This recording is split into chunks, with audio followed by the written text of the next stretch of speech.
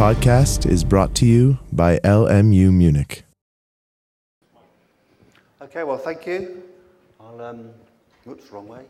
Add my contribution as the third tenor, and it's good to see so many of you still here. And despite the sun shining out there in Munich, and we've been waiting 3 days for the sunshine. So, with experimental studies, I suppose the challenge for us is that we have access to as many tissues at as many time points and from as many models as you can think of. So how do we try and assimilate that to give us some comprehensive understanding, which can then feed in with the epidemiological studies to inform what are the types of nutritional interventions that we should do to ultimately improve the long-term outcome of the future generation. And given that the price of a nutritional intervention from the industrial point is 1 to 5 million euros going upwards, actually utilising an appropriate animal model in which we know in more detail what the mechanisms are, obviously gives us the opportunity to make a much more cost-effective intervention. And this first slide just summarises the complexity of the challenge before us. We know that the metabolic syndrome composes a plethora of adaptations: high blood pressure, increased adiposity, glucose intolerance, and this is manifested in a range of tissues. We see changes in adipose tissue function, lipid handling of glucose and fat, changes in the cardiovascular system, how the brain functions, changes in pancreatic function, and lipid deposition across the organs. And I think what we would argue from the experimental studies is that clearly this is a developmental pathway. Metabolic syndrome does not just suddenly appear. It's a gradual process. And even going back to, let's say, 20 years ago when I was working for Paul Johnson at the University of Oxford, even then we were talking about when people were having symposium where they're looking at particular disease pathways, they should always have a developmental researcher talking about how this process develops with time and how this may be manifested or amplified by the post-natal and diet in later life. And if you actually then step back further and think about the whole development of an organ from fertilization, embryogenesis, placentation, growth of the fetus, postnatal growth, we know that there are a number of critical windows. We can talk, which are just some of the key points are just summarized here. We know that any of these particular windows, if you change the maternal diet, the environment, then you can have significant effects both at that time in which the modification is induced, and then these may then not become apparent in terms of clinical manifestation during this period, but we know as the animal gets older, or the individual, or the human gets older, as they're exposed to a different nutritional environment, be that the obesogenic environment that we're currently dealing with in terms of developed countries, or those populations that are in transition in which they're going from an environment in which they have potentially lower nutrition in early life and then exposed to greater nutrition in later life. It's perhaps not surprising that changes in the structure, the genetic sensitivity, the epigenome, and other adaptations become manifest later on. And just one example of a tissue that has a very critical role in the fetus, and then maybe has a less important role in later life, is adipose tissue, because we know that one of the big challenges for the newborn is to adapt to the thermal challenge of the extrauterine environment. Therefore, the newborn of all the mammalian species, perhaps except the pig, have to be readily endowed with brown adipose tissue that then be switched on to enable the newborn to adapt to that thermal challenge after birth. And then this brown adipose tissue disappears, recently thought to from large mammals to disappear, never to reappear, but that may not be the case anymore, and is then either replaced or becomes white adipose tissue.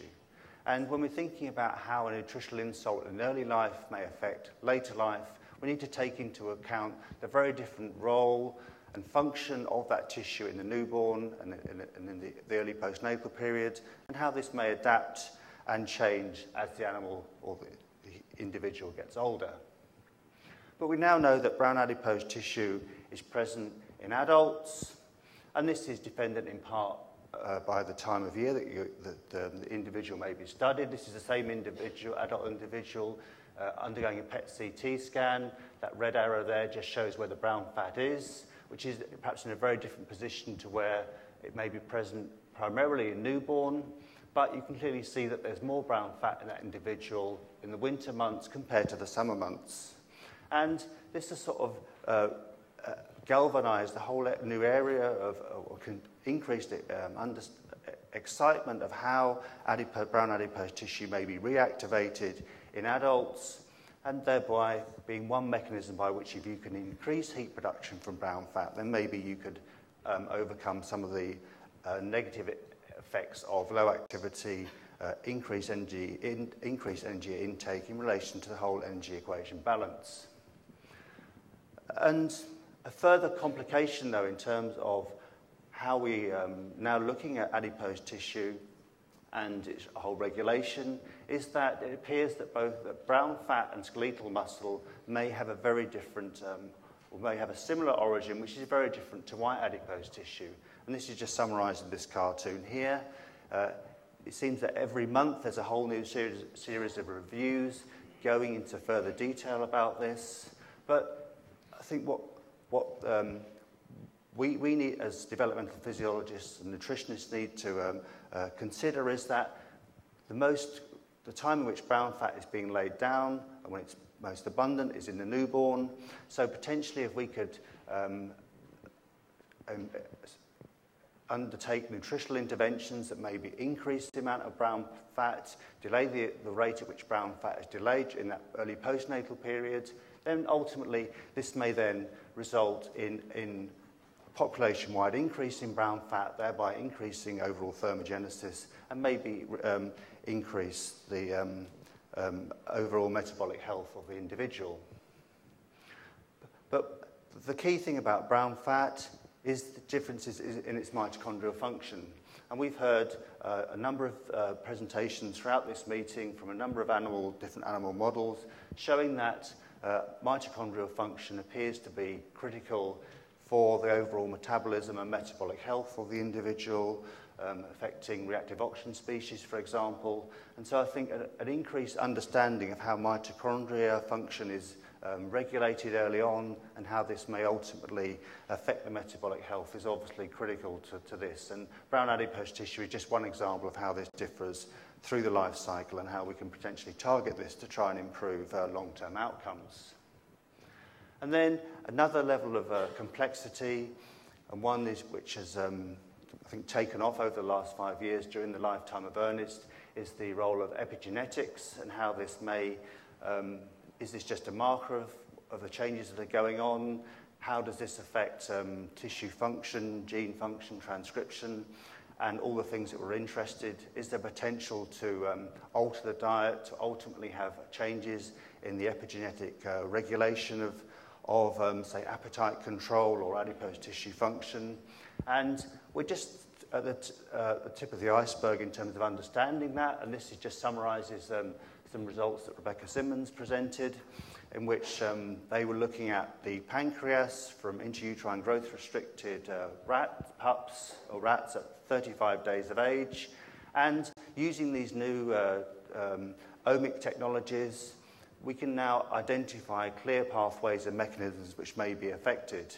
And this is just from one tissue at one age under one model. So clearly we now have the opportunity to take this technology to look at how this may change with development, to ultimately have a better understanding of how the different tissues and organs interact, and ultimately how we can maybe get an overall, taking this one step further on a whole body process, looking at every single organ in the body and seeing how we can try and integrate that to look at the critical pathways and maybe how we can upregulate or downregulate particular pathways to ultimately improve metabolic health and then feed this back into the epidemiological and nutritional interventions during early life. And now Bert will just now finish off by just making some concluding remarks and showing how the knowledge that we've attained over the last 5 years can be assimilated into future studies which will capitalise on the progress we've made over the last 5 years. Thank you.